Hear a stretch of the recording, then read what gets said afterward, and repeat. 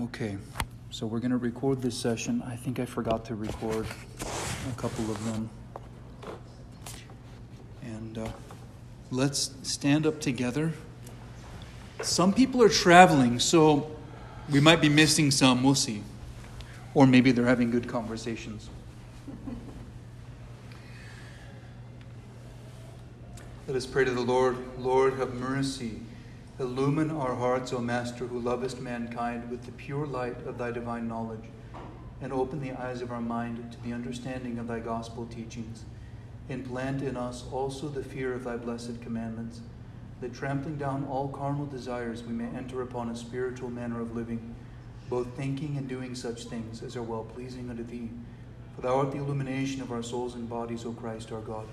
And unto thee we ascribe glory together with thy Father, who is from everlasting, and thine all holy, good, and life-giving Spirit, now and ever, unto ages of ages. Amen. Christ is in our midst. He is and ever shall be. Amen.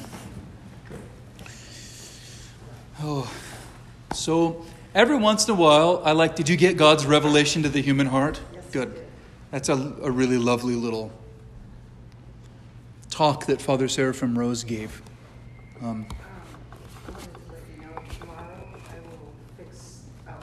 Oh, okay. And I talked to Proto-Deacon about that, and I said, is it okay if I hand that off to Tara? And he said, oh, yeah, I think that'd be good. So thank you. Thank you for... I meant to remind you of that, so thank you so much. Yeah. And then can someone shut the door for us? Just because there are kids who are having fun still.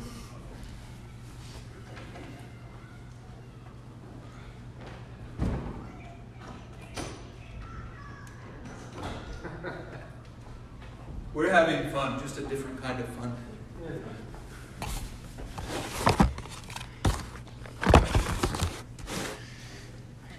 I like to ask every once in a while, has anyone encountered any good books or articles, anything that's been particularly helpful as you've been exploring Orthodoxy? Are there any books? I know you for the life of the world. You told me that last week. But and then I talked to Tara and Judd. They said that many of the pamphlets out in the narthex have been helpful. But yeah, I'm reading the Orthodox Way. The Orthodox Way? Yes. Have you made any progress this week? I'm halfway there. Oh, really? Wow. Yeah, I'm loving it. It's a good book. All of them, and they are wonderful. Yeah. And so it's like I can just sit down and I can put them in my purse and read them. Yeah. And there's a lot of information. Yeah, there's a lot of good information out there. And then that book by Metropolitan Kallistos, I think his name was Timothy when he wrote that book. But that one, The Orthodox Way, is really good. I'm also reading, I guess it's not really necessarily written by an Orthodox, David Bentley Hart, The Story of Christianity. Oh, okay. So reading through that. You have to let me know how it is. Yeah, it's good. So fun. Good. What about you? Are you reading the works of St. John of Damascus? Actually, that's exactly what I'm reading for the book. You are? Okay, good. I thought so. Nice. I'm halfway through the font of knowledge. Yeah. Awesome. Good. Well, but Christianity is not all in the books, by the way. Father Roman Braga, who was a man who lived under communist persecution in Romania, he said, these days were all made up of quotations. And Christianity is not all in the books. Kind of like I said today. You could read 1,000,000 pages. You could read 1,000,001 pages. So, what's important is how we begin to live our life. And that's why in the Orthodox Church you see that there's an integration of your thought life and your practical life. We call it like praxis and theoria. Although theoria could mean more than one thing. But praxis and theoria, and they're not at odds with one another. What do they say? The devil knows the Bible too. The devil knows the Bible too. Yeah, that's right. Yeah, and they also say the demons fast much more than you and I do. You know, So, it's not, but they refuse to let the teaching inform their being, out of pride. So praxis is a fancy word that just means like how you live the practical life, how you do, how you carry yourself. And theoria, I've also been talking, like in our conversations, a lot about the relationship between the mystical and the dogmatic. One text that I think is amazing that I just recently read that brings all of that together, and is a text that you bring back into the world, is Saint Maximus's mystical. Okay. Yeah, about liturgizing the world. Yeah. Yeah, that was amazing. Good.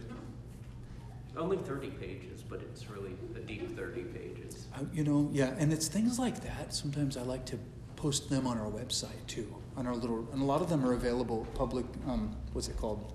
Public domain and things like that. A lot of those writings. So, okay, well, cool. I'll have to look and I'll have to see if it's available. All right. And then maybe we can get it out to people. But he is one of the harder people to read. Right. Saint Maximus. Yeah. So, one of the things I tell people oftentimes is that someone might say, "You should read this book. I love this book." And then you read it and you'll go, "Whoa, what? I don't know what that is. I don't even know what that means." So that doesn't mean that you're not where you should be. It just means that this isn't the fare that you need at this moment. This isn't the proper cuisine for you to consume, to receive. So I've had this experience many times, like with the writings of the contemporary Saint Sophrony of Essex, England, where I started reading some of his writings early on in my journey to orthodoxy, and it was just too distant. He seemed very distant to me and kind of technical. And now he climbs right through my mind and my ears down into my heart, and he speaks from there. But it took me many years before I was able to read. So just keep that in mind, because you'll encounter shallows and depths in orthodoxy. Some of the shallows are people's their little personal stories and anecdotes. They're little stories about their experience. Especially a lot of contemporaries will talk about their own experience in, discovering orthodoxy and things like that. And then, yeah, go ahead. I was just going to say, I had that experience when I was really looking into orthodoxy for the first time. I read Jonathan Zoilis' Genius Communion. Yeah. And I was like, this is the best. And I gave it to my friend. He was like, what in the world are you talking about? So this isn't even readable. Yeah, exactly. So a lot of it depends on where you're at, and just because you're not at a place to be able to read St. Maximus or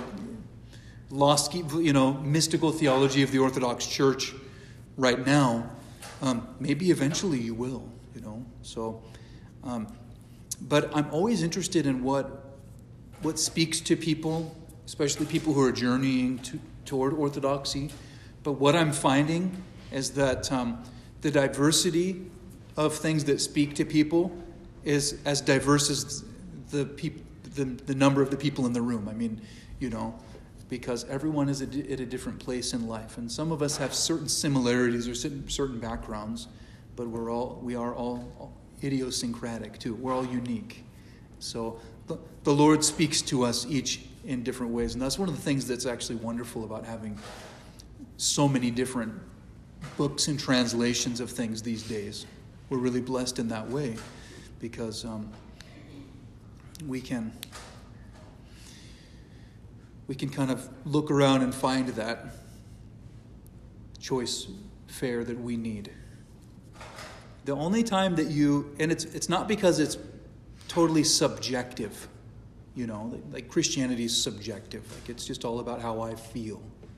But also it's because each of us are limited by our own experience, or we each have a unique perspective too. and the Lord speaks to us. God reaches us in different ways. So it's a place where there's some unity and diversity. Now, there are times when someone who's in your life, like a spiritual authority, spiritual guide, like if I were to say, you really need to read through this. You need to work really hard to read this book.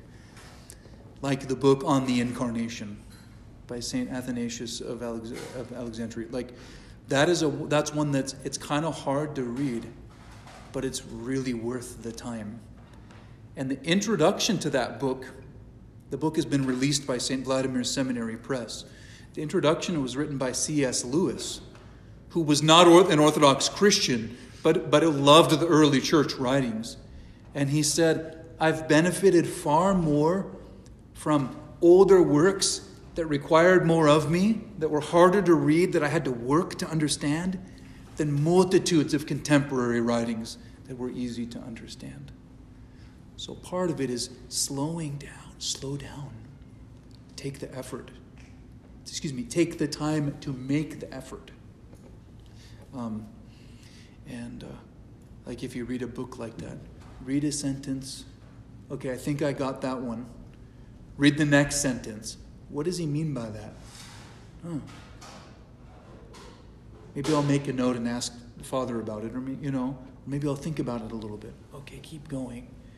And then sometimes with reading, you won't understand what something means until you have the context, the broader context as well, of the paragraph or the chapter that it's written in. So, anyway. That text by C.S. Lewis, I think I've read that 25 years before I actually read St. Athanasius, but there's something in there where he says, read the primary sources, don't read the secondary sources. Very often you read the secondary sources, which are harder than the primary sources, and you think the primary source is difficult, but the primary source really gets to the heart of the matter. Right. Yeah, his introduction to that is precious. Yeah. And then the text itself is even better. Because he's trying to tell you, read this, read it, So that's one I have it on my required reading list, for people who are interested in orthodoxy. And I think it's one that you wouldn't regret taking the time to read through. What's that called? It's called On the Incarnation. And if you go to our website, there's an About page, and it says How to Become an Orthodox Christian. And I have 4 or 5 books that I call them required. Although I told you this week, not everyone that I've received into the church has read all of those books in full, but it's a goal for everyone to read those texts. And and if you can't, or whatever it may be, you just let me know and we talk about it. And sometimes I'll recommend alternate texts too for people based on where they're at in life. But it's called On the Incarnation. Pretty easy title to remember.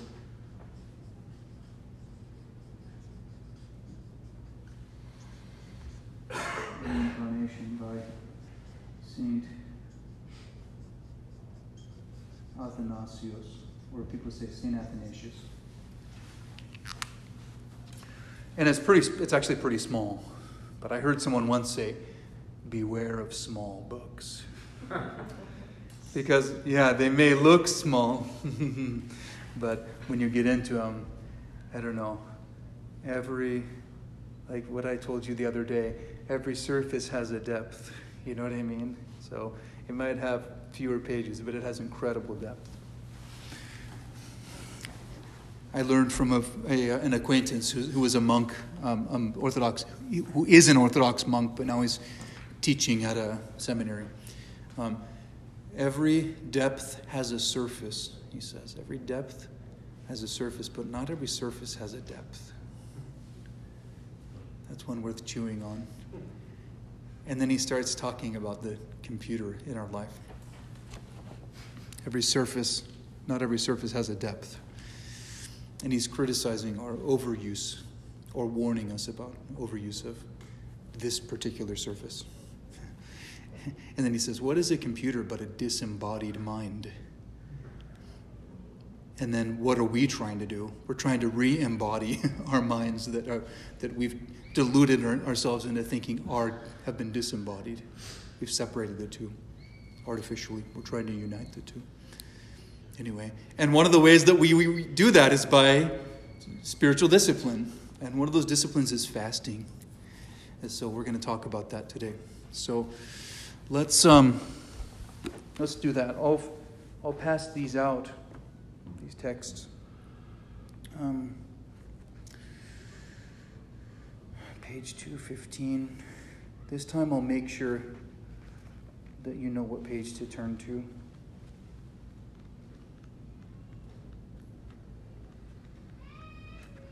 Okay, page 223. Page 223. Do you want a copy? Sure. Thank you. Here. Can you guys kind of look on together? You guys? You were blessed.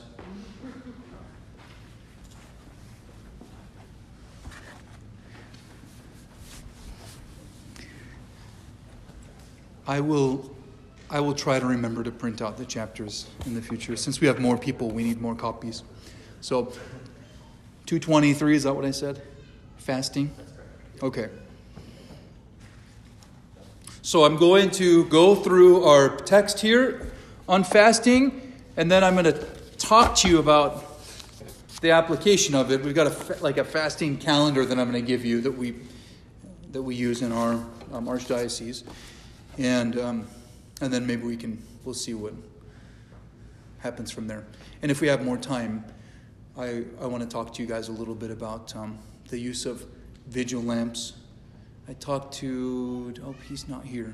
I talked to someone about using oil lamps at home, and I wanted to show you one of the things that we do in the Orthodox tradition to have a little lamp burning in front of our icons and some things like that. So, depending on how much time we have. So fasting. In the New Testament, prayer is closely associated with fasting. When the apostles were unable to cast a demon out of a child, the Lord told them in Mark 9, this kind can come forth by nothing but by prayer and fasting. Though he's God by nature, our Lord himself fasted in the flesh so that we might learn the importance of fasting. I like to think if he did it, his example is probably worth following. Maybe not to the extreme, the supernatural extent that he did of like 40 days with absolutely no substance. But we do practice fasting in the church, and the church sets forth a program of moderate fasting that it's healthy for us spiritually and physically. In giving instructions to his apostles, Christ did not say to them, if you fast, but when you fast, in Matthew 6:16. And the apostles fasted. Acts 13:2 says, and they ministered to the Lord and fasted. The Holy Spirit said, now separate to me Barnabas and Saul for the work which I have called them. That's when they were ordaining or calling some people into ministry. But they ministered to the Lord and they fasted. They spent time in prayer and fasting. And then in that early Christian writing, the Didache, which all of you could read, and maybe I should include that in some of our required reading, because it keeps coming up in our sessions. It's one of the first post-apostolic practical and doctrinal works. The Didache, we read that the early Christians observed Wednesdays and Fridays as regular fast days, even as we do today. So we're talking first century. So it wasn't like some, innovator in the 1990s thought that this would be a great way to fast. Or even into the second millennium or something like that. I mean, it's been going on for a long time. And if you study just anthropology and people groups and religions, you will see that a lot of people throughout time have acknowledged the benefit of moderate food consumption, and even depriving yourself for a time for spiritual and physical, and I would add kind of psychological benefit too. It's very good. And then, why did they observe, this is a throwback to our last session, why did they observe, the early Christians, and why do we observe Wednesdays as a fasting day? Betrayal of Christ happened on Wednesday. And then why Friday? Christ was crucified on a Friday. Is that why you have morning liturgy on Friday? No. But someone actually just made that correlation the other day. Excuse me. I just wanted to have a liturgy during the week. And several years ago, someone said, I'm available Friday morning. And I can sing the Divine Liturgy if you want to do it together. I said, I would love that. Let's do it. So we started on Friday mornings. And it's a nice day because it's a fasting day. It's a good day, a good way to start your day. And it's a really beautiful service, that Friday morning liturgy. Have any of you been? I know you have. Yeah. Oh, yeah, and Carl comes a lot too. It's one of the most prayerful, peaceful, I don't know how else could you describe it? Heavenly? I call it hesychastic, because the word hesychast means like someone who practices stillness. So hesychastic means like quiet, still prayer. That Friday morning liturgy is like that. It's not done with a full choir, and like we did today. It's very like festive and energetic and kind of loud, celebratory. It's very calm, gentle. I mean, I barely make a sound. In peace, let us pray to the Lord. You know, on Sunday morning, it's in peace, let us pray to the Lord. You know, because there's all the kids, there's all the noise, and then there's the loud choir, and it's really wonderful. But also that. It's amazing what, in contrast to silence, what a little bit of sound can do. You know, just a little bit. So that's a beautiful service. I don't usually live stream that service just because it's so like small. I don't know. It feels, I don't want to interrupt it in a way, you know. But Wednesday and Friday. But someone did say it's nice to have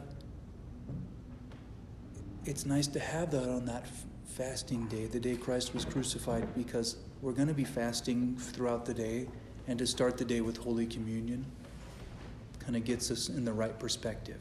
And then it's a very calm, sober service. So they asked me, is it because it's Friday? Is that why? I said, no, that's not why. Just that's how it worked out. But fasting is therefore, it's not an option for Orthodox Christians. It's an essential element of the life in Christ. Great Lent begins with the command from the prophecy of Joel. Joel 2:15 says, blow the trumpet in Zion, sanctify a fast, call a solemn assembly. In short, fasting isn't a matter of obedience to God. And also we could say like the first sin was technically in the inability to fast, or the unwillingness to fast. Don't eat this, which is a type of fasting. Fasting is abstaining from certain things. And you'll see as we talk about it, it's not abstaining from everything. We just eat a simpler, more moderate diet when we fast. And there are a couple of different kinds of fasting. So there is a complete abstinence from food, and then there's an abstinence from certain kinds of food. And complete abstinence from food is prescribed before the reception of communion. So when we're going to receive Holy Communion, we don't eat anything prior to that. So for most people, they will not have anything to eat or drink, like on Sunday morning, before they come to church. Prepare to have your minds blown, even coffee. They will not even have coffee. I know. True asceticism. True asceticism. So everybody comes to church without brushing We brush our teeth. Yeah, I know. You know what? I had someone very sweet. I had someone so sweetly come up to me one day with this little look on their face of concern. And they said, Father, I think I accidentally swallowed a little mouthwash this morning. Is it okay if I still receive communion today? I said, yes, that's fine. I said, as long as you weren't trying to take a swig, oops, how did that happen? But the idea is we prioritize the things in our lives that are most important. And receiving the holy mysteries, we call them, Holy Communion, is the most important thing that we can receive into our body. So we discipline ourselves by observing a fast from food and drink. Now, there are people who need to have a medication or something like that. And I was talking to someone recently that they said, I have a medication I'm required to take 3 times a day. So if I don't take it in the morning, by the time we're done with the service, I'm at the time where I really need to take my second dose. So what should I do? And I told them, at first I asked, is it something that you really need to keep on regular schedule?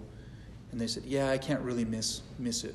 So I said, well then, in the morning then, you take your medication with a little bit of water, but nothing more than that. So it's not a matter of being sinful per se, you know what I mean? If you need to, for some reason, or if you accidentally swallow a little of your toothpaste or mouthwash or something like that. I mean, we're swallowing our spit all the time. So we don't need to be weird about it or overly or superstitious about it. But it's a way of training ourselves to understand what is important, what is our priority. And then when we have an evening liturgy, our goal is to fast for 6 hours in advance of that. So if the liturgy, like I said, the liturgy on Wednesday is going to start at about 7. So me personally, I'll have probably a cup of coffee in the morning and drink a little bit of water, especially because I'm going to be using my voice a lot during the service. So hydrate up until about 1, maybe a little earlier than that. Some people will have a little bit to eat too if they need it. And part of it is actually getting to know your body too. We a lot of times we eat because we desire to eat, but not really because we need to. And sometimes someone told me this interesting little note about kids who don't want to fast prior to liturgy. This person said, you know what? You get kids playing out in the backyard sometimes, or let alone on video games. They can lose 6 hours easy sometimes without even thinking about a drop of food or a drop of water or an ounce of food. So she was like, I think they can do it. And with kids, it is an interesting transition that has to take place, because first of all, when babies are little, they're nursing. They need to be fed when they're hungry. So, and babies who are in the church, they come up for Holy Communion. So I'm not going to say, did little Johnny fast this morning? There's an exception. There's an understanding there. But as they get older, they gain more self-control, and it's natural for them, just like their parents. So for my kids, when they were super little, they would eat a little something uncooked, dry, like a little granola bar or something in the morning, because it was hard for them, and have a little water. But you're not talking bacon and eggs and pancakes in the morning because they're little. The minimum. And then over time, you get to the point where I think you're okay. Let's try not eating anything today. Or with my kids, it just kind of happened naturally with them. But we talked about it. We say eventually you're going to come to the point where you're going to fast before coming to church on Sunday.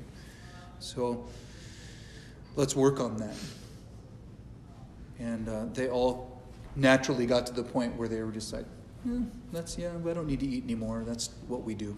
But it takes time. So, yeah, your question. Why is it that the Orthodox sort of fast starting from like the night before or like whatever, while like Catholics will start an hour before? Is that just historical? That's because they're wimpy.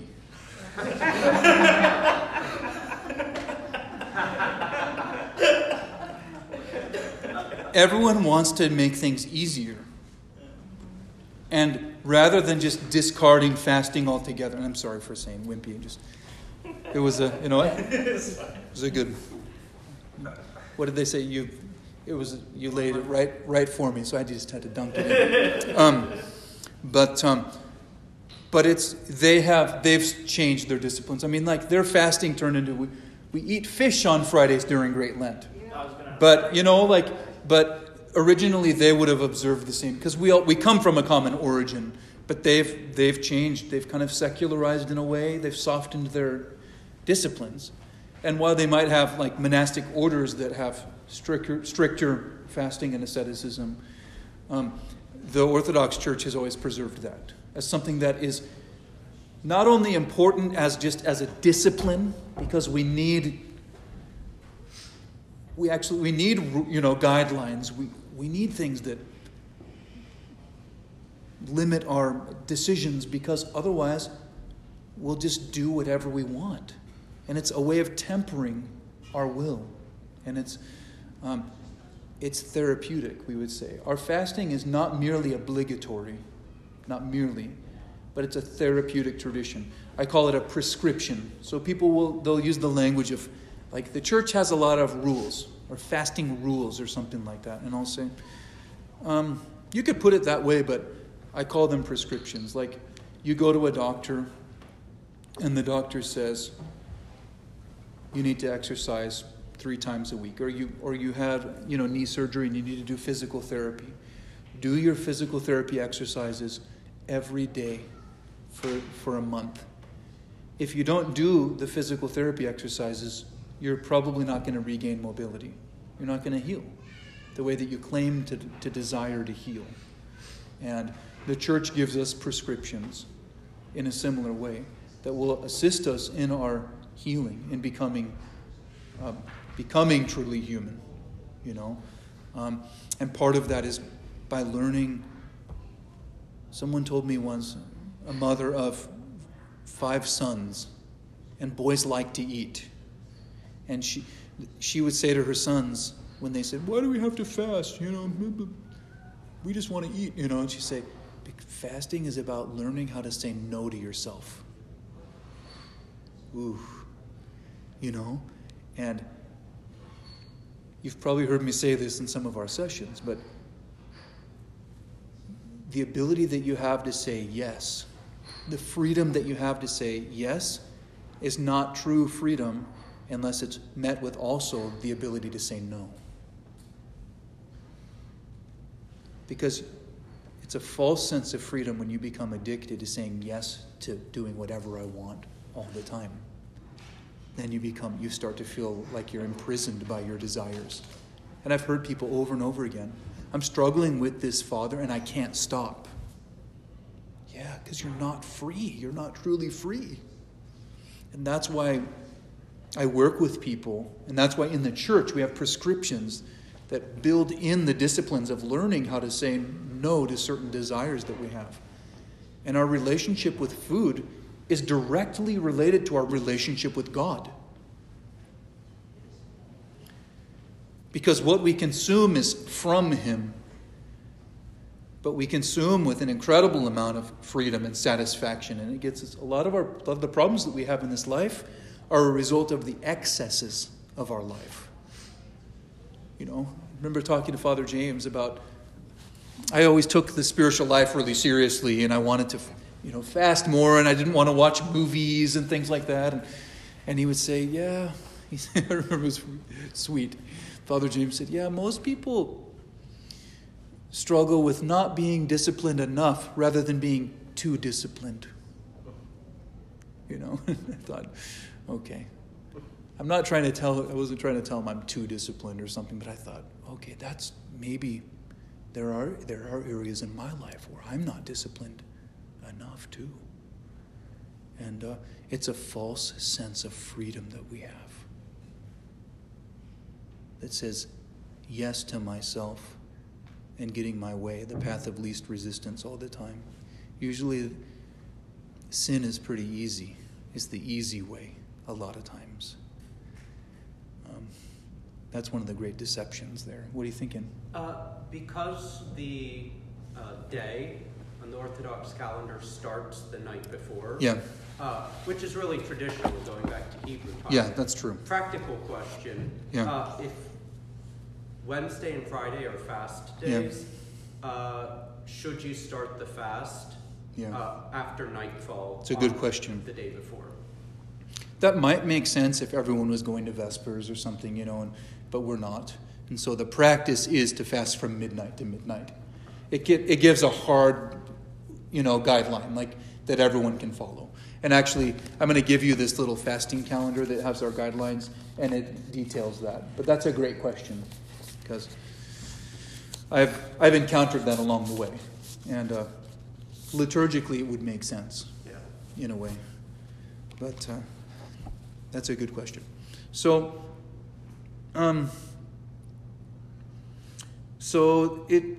when we fast for communion, it says this begins the evening before communion.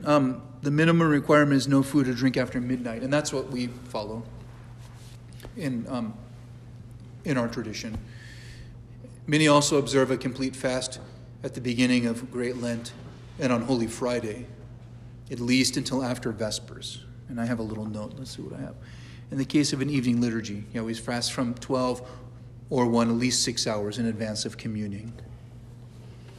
During Great Lent and other seasons of fasting, we abstain from all meat, dairy products, and fish with backbones. We also regulate the amount of food eaten. The fathers tell us that we should get up from the table and still be slightly hungry in order to be attentive at prayer. And abstinence from certain types of food has nothing to do with uncleanness. There's nothing morally wrong with eating meat, although most fathers did teach that Adam and Eve did not eat meat before the fall, and actually the Bible teaches that. So, they had for all of you, whole food, plant-based diet. That was the diet of Eden. The permission to eat meat only came later after the fall, because it requires death. There is, however, a correlation between the types of food we eat and our spiritual state. Animal products, especially fats and oils, they tend to inflame the passions and create inner turmoil, especially when they're eaten in excess. This ancient wisdom of the fathers will come as no surprise to modern nutritionists. The food we eat affects our behavior, affects us psychologically and physically. Although fasting has many health benefits to recommend it, that is not the reason we fast. Bishop Callistos, of blessed memory, who just passed away this last week, writes, the primary aim of fasting is to make us conscious of our dependence upon God. Food has a way of making us bold. When you eat enough, when you're overly full, you have not a care in the world. That's why a lot of us go, in the midst of our anxieties, we go right to food. It's immediately comforting. And it's sedating. And it gives us a sense of control, and it's relaxing. It is. So we voluntarily experience physical hunger in order to make us aware of our true spiritual hunger and our poverty of spirit. And again, this isn't something new. This is something that we trust the prescription of the good doctor. And the church, and if we look at it, all of the saints, all of them practiced fasting. Not one of them. Someone recently said, well, Father, someone told me that it's not a sin not to fast. not a sin to break the fast or something. It wasn't you. You told me you heard about that somewhere, wasn't it? And I've heard it more than once. And I've thought, okay, but which of the fathers of the church would say it's not important to do it? The fathers and mothers of the church. I mean, they all took it seriously because they believe that it's unto our benefit and that it is, as such, it is salvific. You know. Now, not everyone can be an intense ascetic, you know, who's eating very little food and praying for hours and hours on end. You don't have to do that.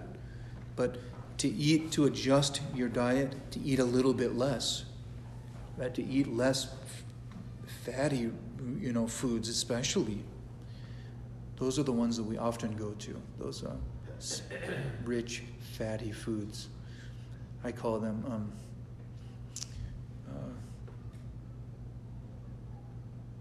low nutrient, high calorie density foods. Those are so easy. It's easy to lose track of how many. Did that whole bag of chips just disappear? Who ate that? Where is everyone? We voluntarily experience physical hunger.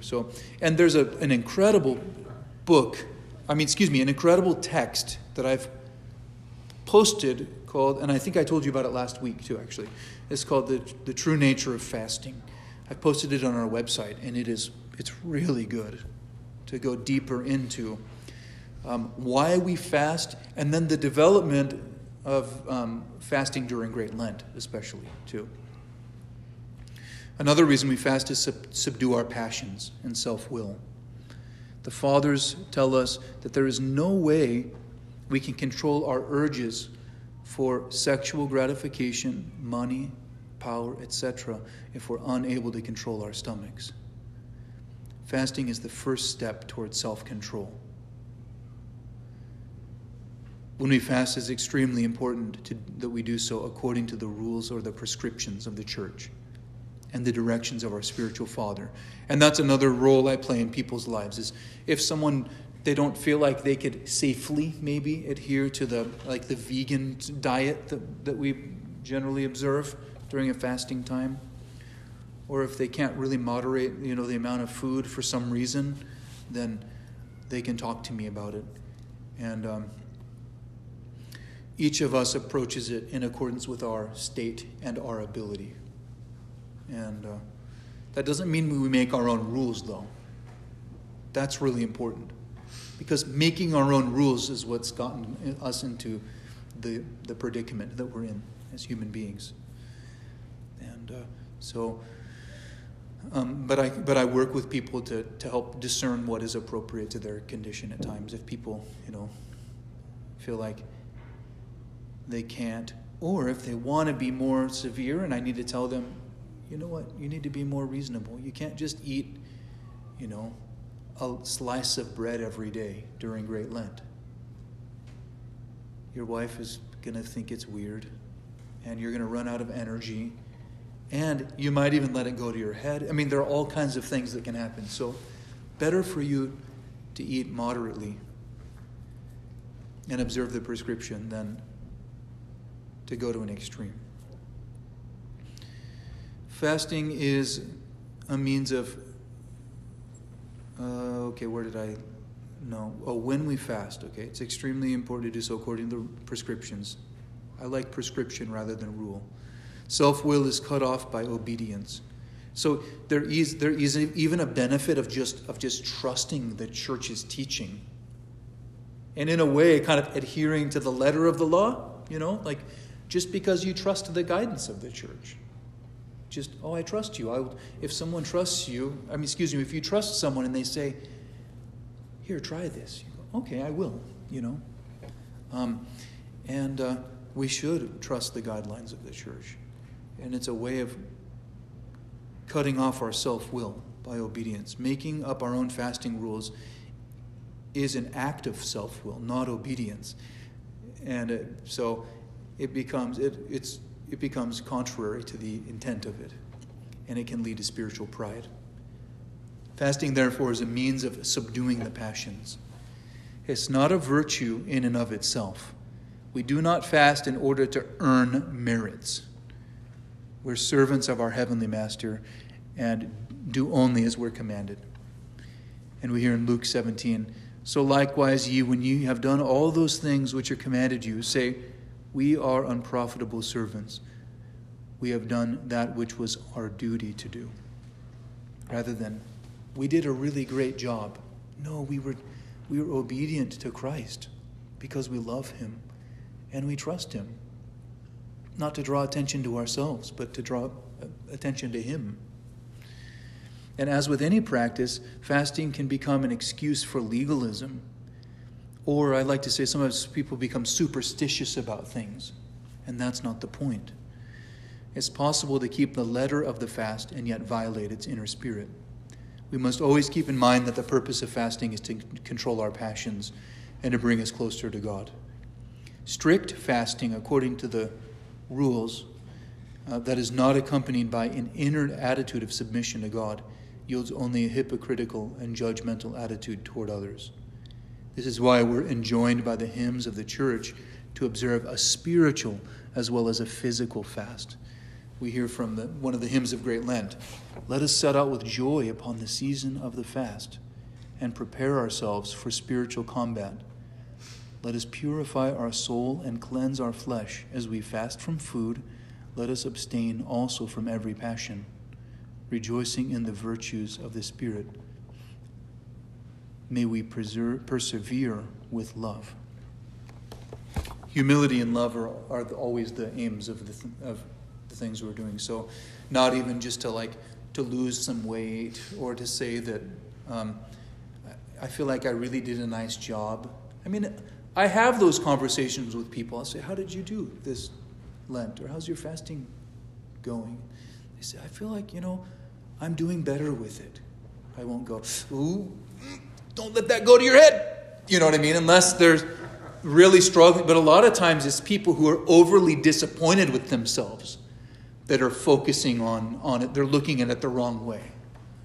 I'm not fasting as much as I should. I'm not, you know what I mean? And I'll say, okay, but what are you doing? And a lot of times it's they're doing it well, but not living up to their own standard, the own expectation that they have. And I'll say, well, in this case, you don't get to create even your own expectation of yourself.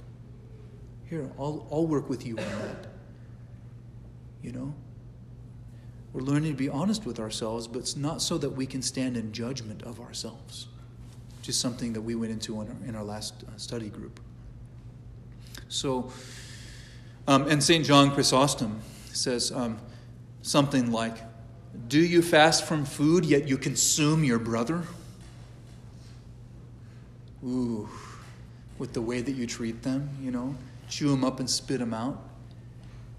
And so the goal, again, isn't to be, obviously, I'm not wasting away. I'm not a small person by any means. But I take fasting seriously.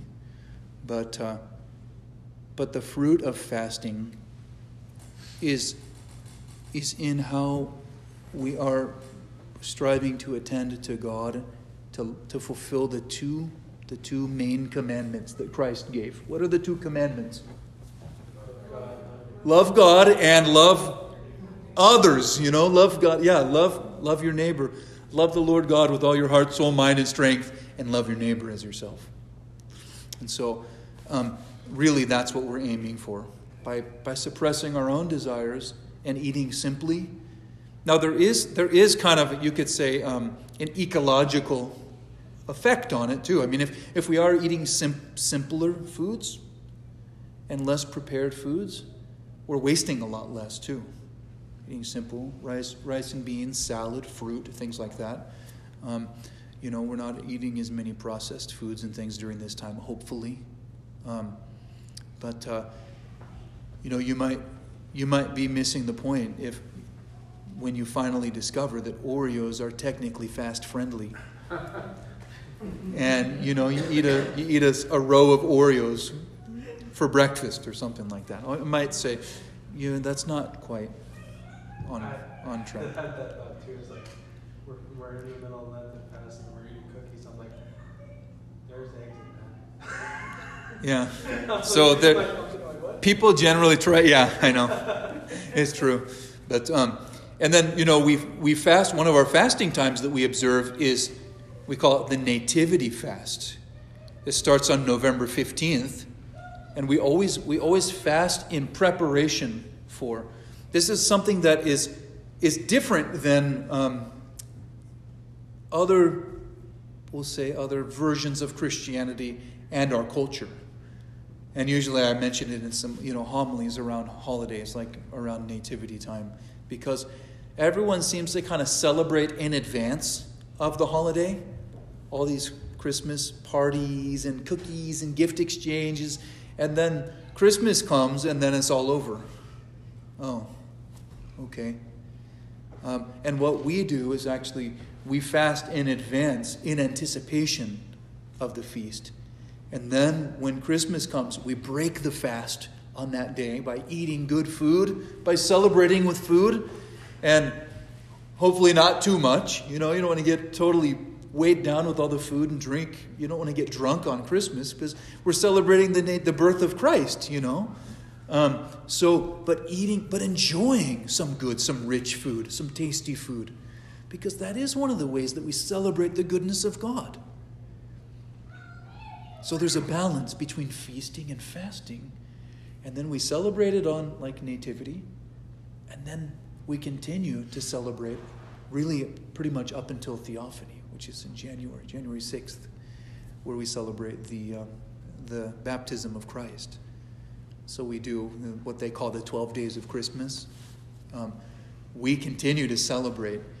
And one of the ways that's reflected is that we sing the hymns, the nativity hymns, in the church. We keep singing. Thy nativity, O Christ our God, dawned upon the world the light of knowledge.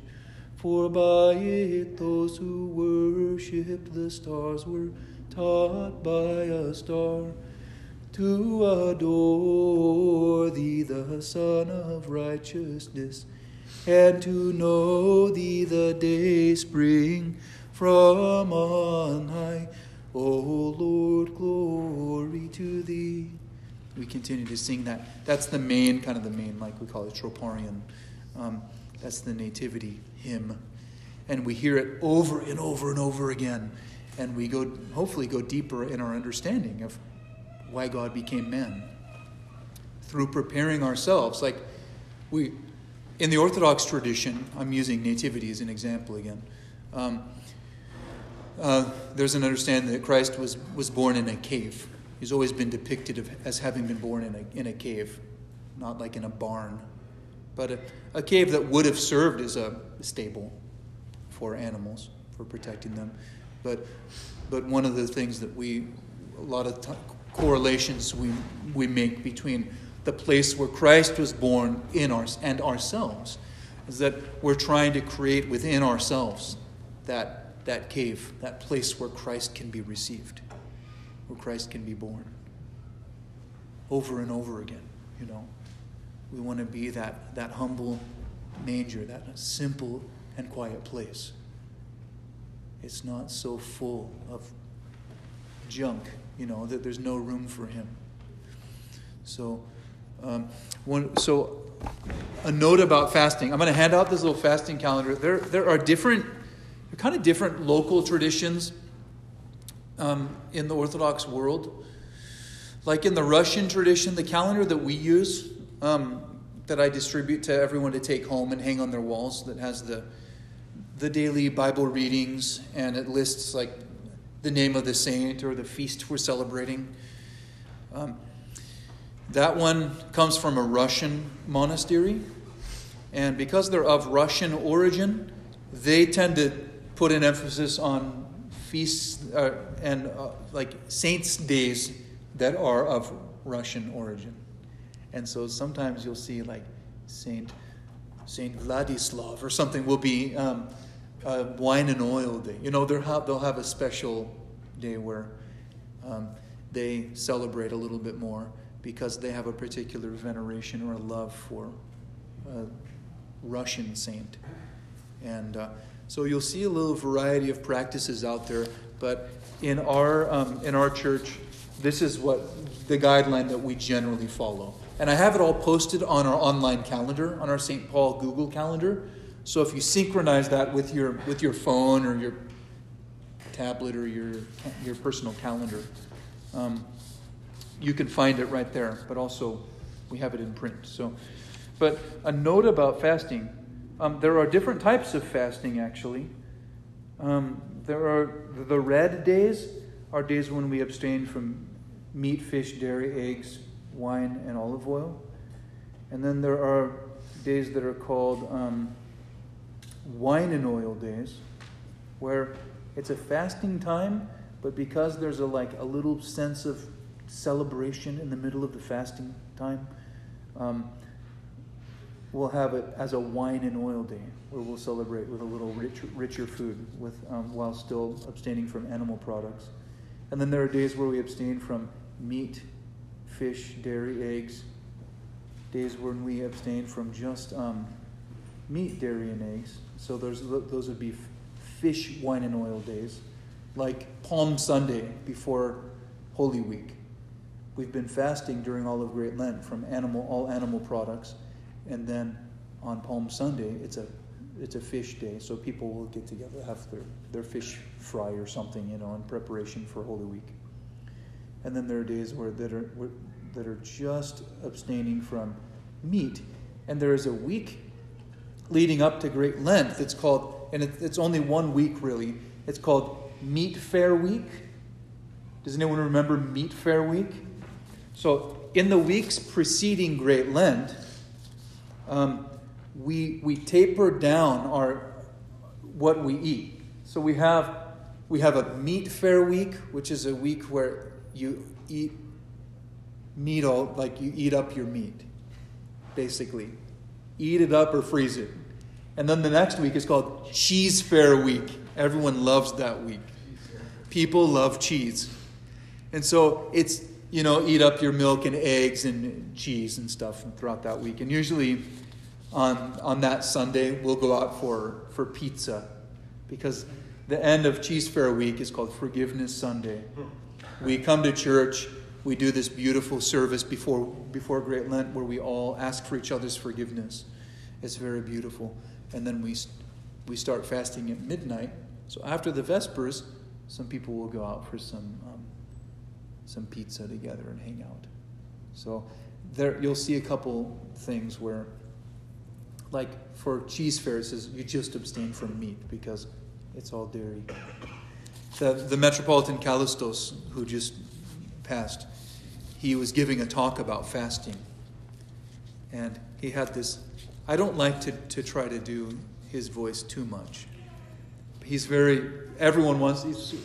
to impersonate because he has this high, lilting British voice. But in one of his talks, he did say, fasting is not so much about the meat. And then you're thinking, he's going to say it's about prayer. It's about and he goes, it's about the cheese. Because it is hard for people to get to give up on their cheese. Okay, I can go a couple of days without my meat, but can I have some shredded sharp cheddar or something? It was really funny. So, and for people who are new to Orthodoxy too, and who have not lived according to this mindset, again, it's a way of life. So it's not something that you're just going to transition into automatically. I remember talking to you, and as you were falling in love with Christ and the church, and then starting to slowly integrate, but you hadn't done the fasting. You'd done you were afraid, and I remember at one point you were like, I'm just going to do it, Father. Yeah. I'm just going to do it. I started at the beginning of Lent. And I said, may it be blessed. Yeah. And that was good though, because then it made the Wednesday, Friday, I feel like a breeze bending in. Yeah. It's like, oh, Wednesday, Friday. I know, yeah. Fasting for one day. Yeah, Yeah. exactly.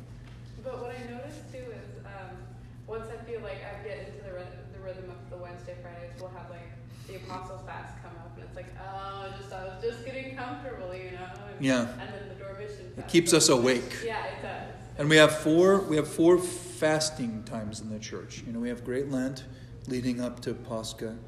We have the Apostles' Fast, which varies in length. And I won't get into all the details about it, but and then we have the Dormition Fast, which is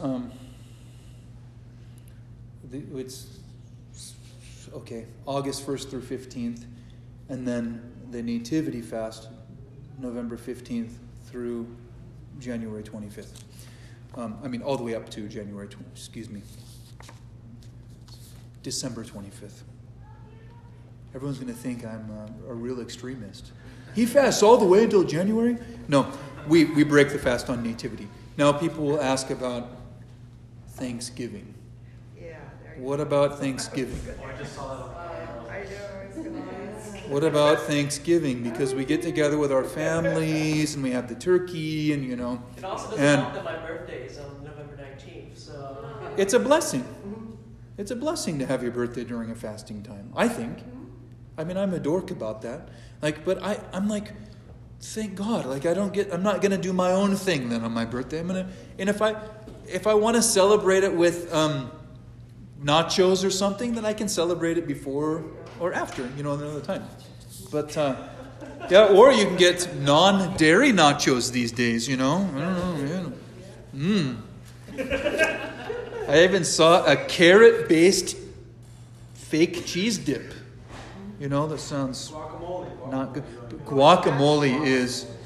There are certain things that actually you start feeling a little naughty about during Great Lent, too. Like cashews, guacamole in particular. Oh, man. Peanut butter is...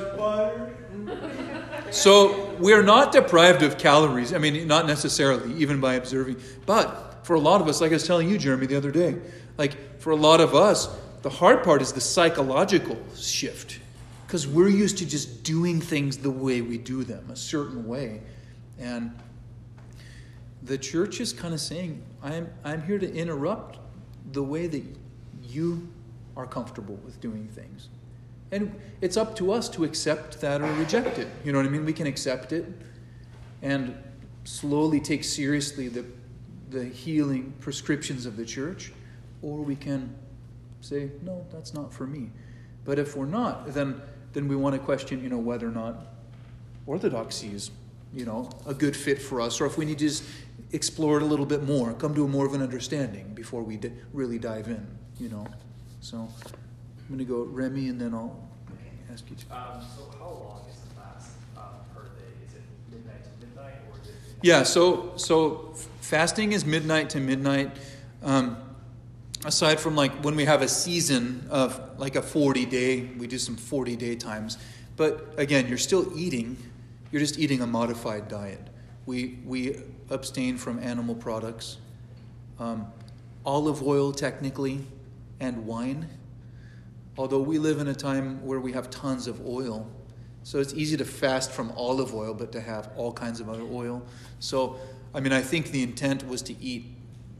The spirit of it was to eat less rich food and less processed food and more simple, like people are doing with their whole food plant-based diet.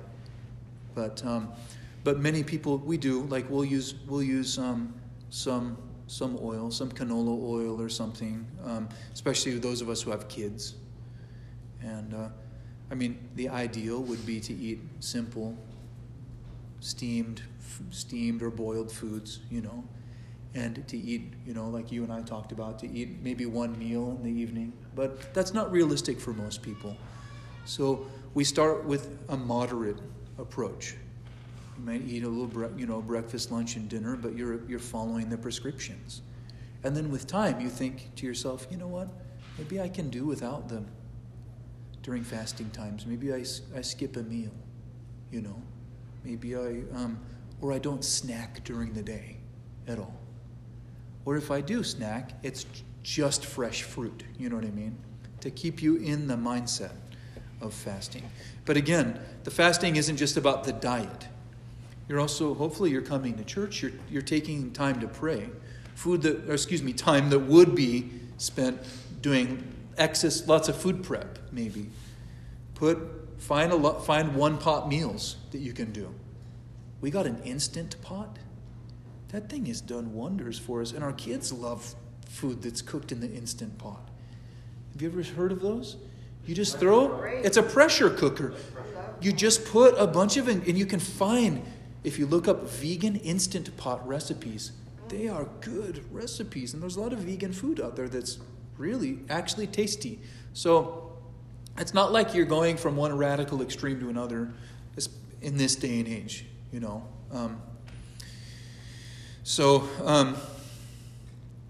It's just about making some little changes. And remember, one of the reasons that many people are interested in orthodoxy is because they're tired of this mentality that Christ needs to change, that the church needs to change, that the church needs to become more adaptive and relevant. Finally, we think, no, I need to change. I'm the one who needs to change. And so these are some of those changes in a really practical way when we observe the fasting prescriptions of the church. So, and people have been working on this for thousands of years. So if you go it's not deeply into the Greek cookbooks and stuff and look for the Nistissima cuisine, it's really good. Right. And Nistissima comes from the word nistia, which means fasting in Greek. And so the term fasting is a little tricky because we're not just, again, people think, you don't eat anything? No, we have a moderate. There's certain things we don't eat during those times. And now there was one family that they were trying to adjust their diet, and they did their best during Great Lent, and then they found out after Great Lent, they were talking to someone, shrimp is considered fast friendly. See, I don't eat shrimp. I don't eat shellfish or anything like that. So I don't even think about it. But they were like, we learned after you can have shrimp. You know what I mean? Like, I don't know, if you're fasting and if you know you're not eating meat, chicken, beef, pork, things like that you're used to eating, a little bit of shrimp can go a long way. It can kind of get the edge off. So, and part of it is because it's not considered fish because it doesn't have a backbone and they're bottom feeders. So where a lot of the fasting guidelines came from places where shrimp was considered almost like, it wasn't fancy. It wasn't considered great food. It was, it wasn't considered luxury. Thank you. That's the word. Like luxury cuisine. Like for us, a lot of times, like it would be funny to me if someone was fasting and they were eating lobster. Technically, they would be observing the fast, but it's a luxury cuisine for us. There's also like this kind of duality between like the spirit of the fast as it was originally. Is that what you're saying? Uh-huh. It's like, like at first, like this last Wednesday, I fasted, but I went to like PCC and got myself a vegan pizza. Yeah. And it's just like, it tastes good, like, so there's like this. Yeah. Like. So it's okay. Like, it's okay, but at some point, you're going to say, like, well, there would be no fake cheese if there wasn't real cheese.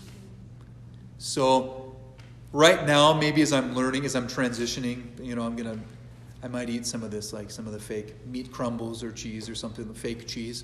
And my kids, they like it too, and we do it every once in a while. Especially a weekend is a good time because it's a wine and oil day during like a fasting time.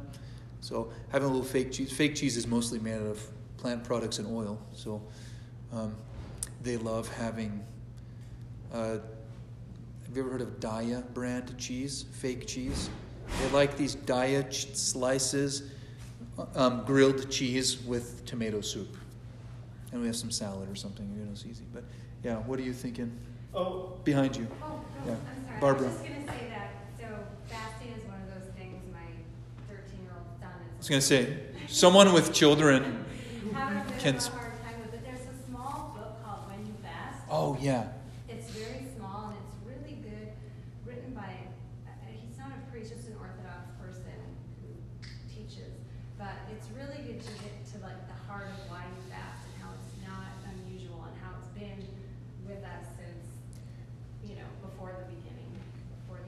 foundation, and Yeah. there are a lot of good things in there that I can like now explain to Nathaniel, like, you know, think about it this way, and Yeah. just to sort of, it's very different to like change your mind. To And there's also, a- like you're saying, like change. Oh yeah, and there's a book by Metropolitan Callistos, When You Okay. Fast. It's right out there. But this is a different one. There's a book, There's a book. a little bit of a bigger book. He goes, yeah. Yeah. He also has how to pray. Yeah. Yeah. That might be interesting because it talks about like. And then there's one called what is it? Faith and Fasting, or Fasting as a Family, or something. Fasting in the Family Yeah. is a book. And then there's also the Lenten cookbook. The Lenten. Yeah, you mentioned that last week, I think. Yeah, Fasting as a Family is good. There's a lady named Rita Madden on Ancient Faith. I haven't really listened to her, but she's a nutritionist and an Orthodox Christian.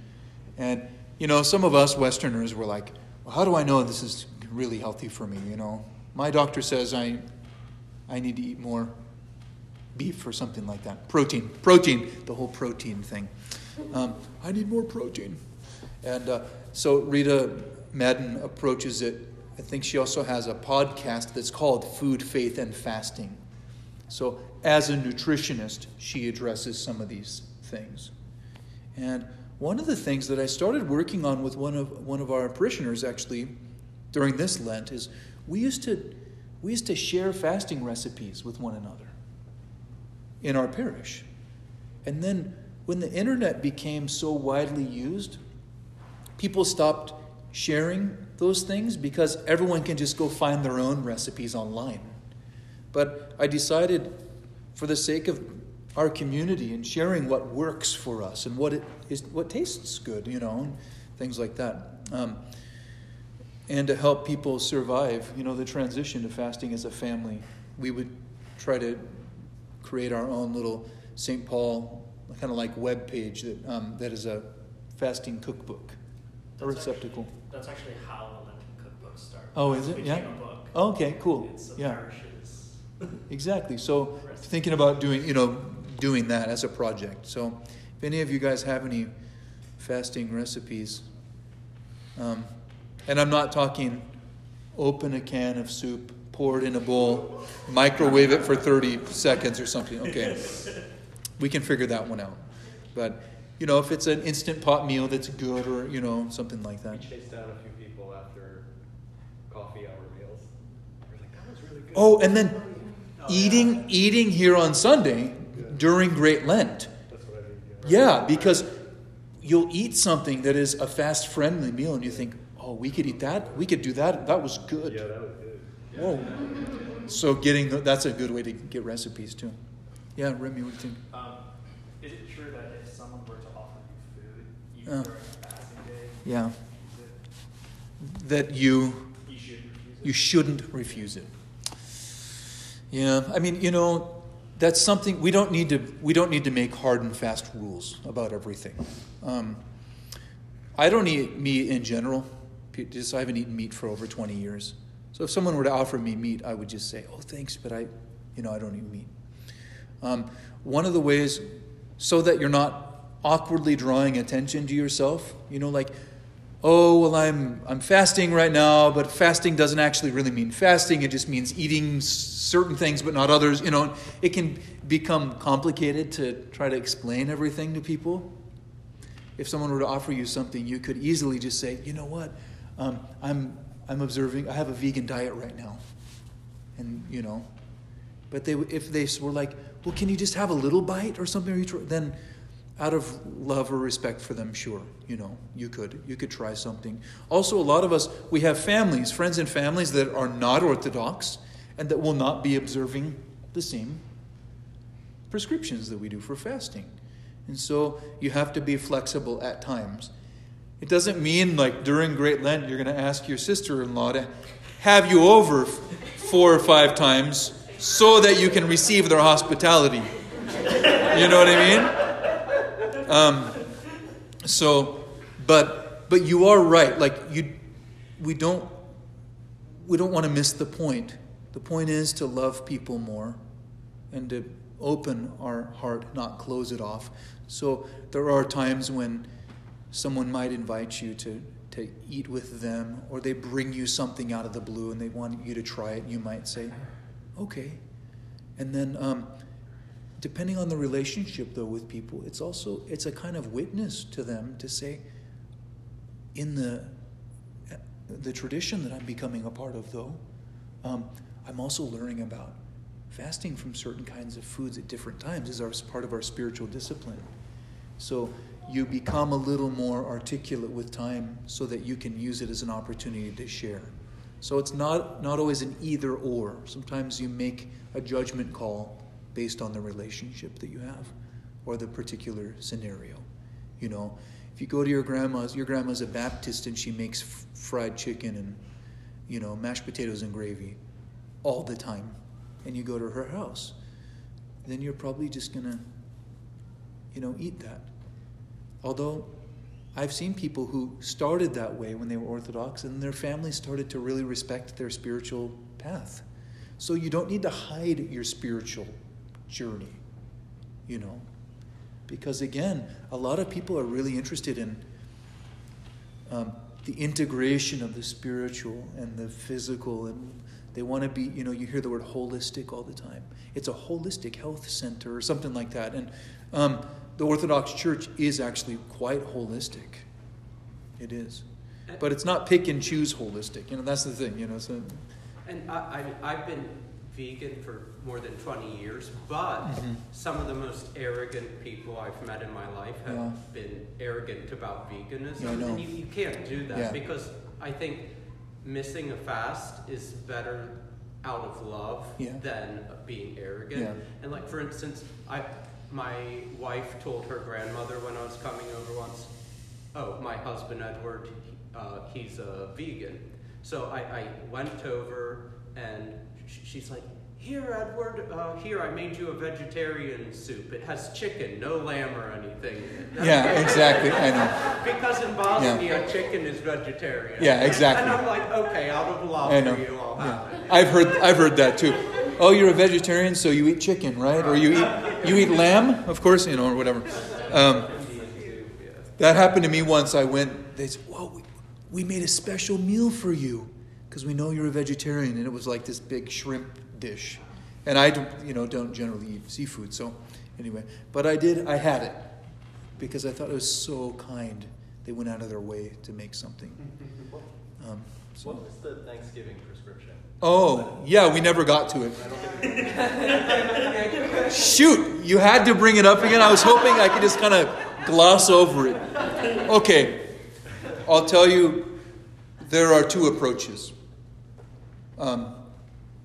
One is you fast on Thanksgiving. Like, that's what I do. I just don't break the fast. I mean, that's just the lifestyle like I've just chosen to live. But I've also been a vegetarian for so long, and no one's like surprised when I don't have turkey or something like that. There's also a part, and then here's the other perspective. This is such a part of our culture, our cultural tradition, and our identity as Americans, actually, that we get together with our families and we celebrate with a meal. And that meal a lot of times happens to involve turkey and pie and things like that. And so many people we call it relax the fast on that day.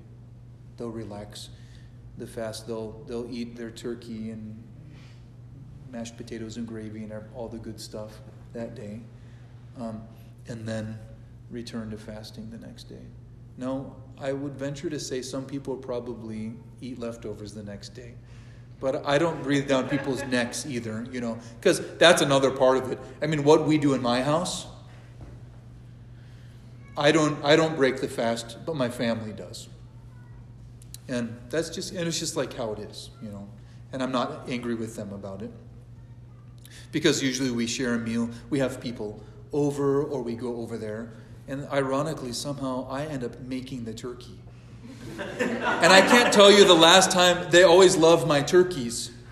Maybe it's because I'm fasting and I just got such like this spiritual energy that transfers into the turkey. I don't know. But anyway, but so there's another thing. It's kind of like a selfless act, you know what I mean? Because I'm not benefiting from it. Other than it's more blessed to give than to receive. Like there's a joy in doing something for the benefit of other people, just to see them enjoy it. So there's not a super clean, specific rule that you have to follow. But what we do is we'll have our Thanksgiving meal, and then all of our stuff goes into the freezer until after we just freeze it. And then it comes out after Nativity. We just, that's how it goes. Well, I remember texting you, like, I first tried fasting during Lent. Yeah, that's right. So I was yeah. like, Father, what do I do if I just, because you just slip into an old habit, and just like, oh, I just ate that. Yeah. And you're like, just get back to course, dude. Yeah, Something right. like that, just, Yeah, so, that's right. yeah. And I've had people, it's really funny what our minds do. Someone said, Father, I broke down and I had a hamburger. It's really funny. Like the way that it affects people sometimes, their desire for food, and it's kind of a weakness. And so I'll say, okay, so you did that. You told me. And then let's try to finish it out. Let's finish the rest. Because then sometimes they'll want me to say, like I told you, well, I already ate meat, so I blew it for this Lent. So nope, it was just that one time. It's okay. So it's pretty funny. I actually had an experience like that. I think it was actually was last week, where it was on Wednesday. Well, I had that. It's where 2 o'clock. It was because I love cookies. I can't deny that. If you ever see me down there when there's cookies, Okay. I get it. So there was that. I was like, Yeah. I was like, oh wait a minute, and then I was like, okay. Well, and a lot of times we try, during fasting times, we'll try not to serve things that that have any animal products in them. We'll have vegan cookies a lot of times. Like Elizabeth makes some of the best vegan cookies.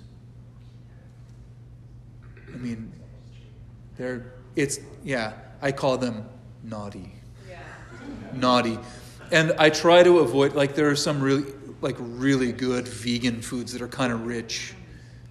And sometimes I'll wait until the weekend, till Saturday, Sunday, to have those or something like that. So anyway, okay, you guys, it's 2 o'clock. So let's finish up. I'll get into some of the other topics. I don't know.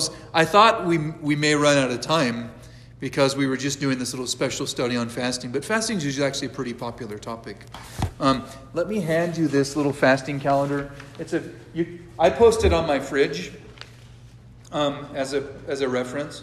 It's also available on our website. You have one? Yeah. You have one? Thank you. You take that.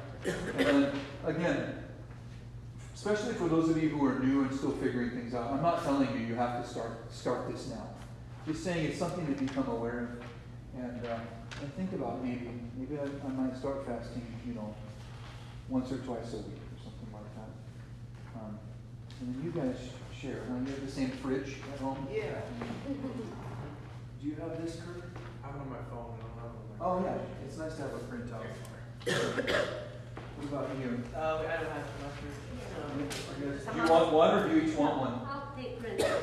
You'll take just one? And you have it. There you go. All right. Yeah, you can pin it to your home scroll and make a little link to your fasting chart. Oh yeah. Yeah. And like I said, I've integrated into our online calendar on the church website.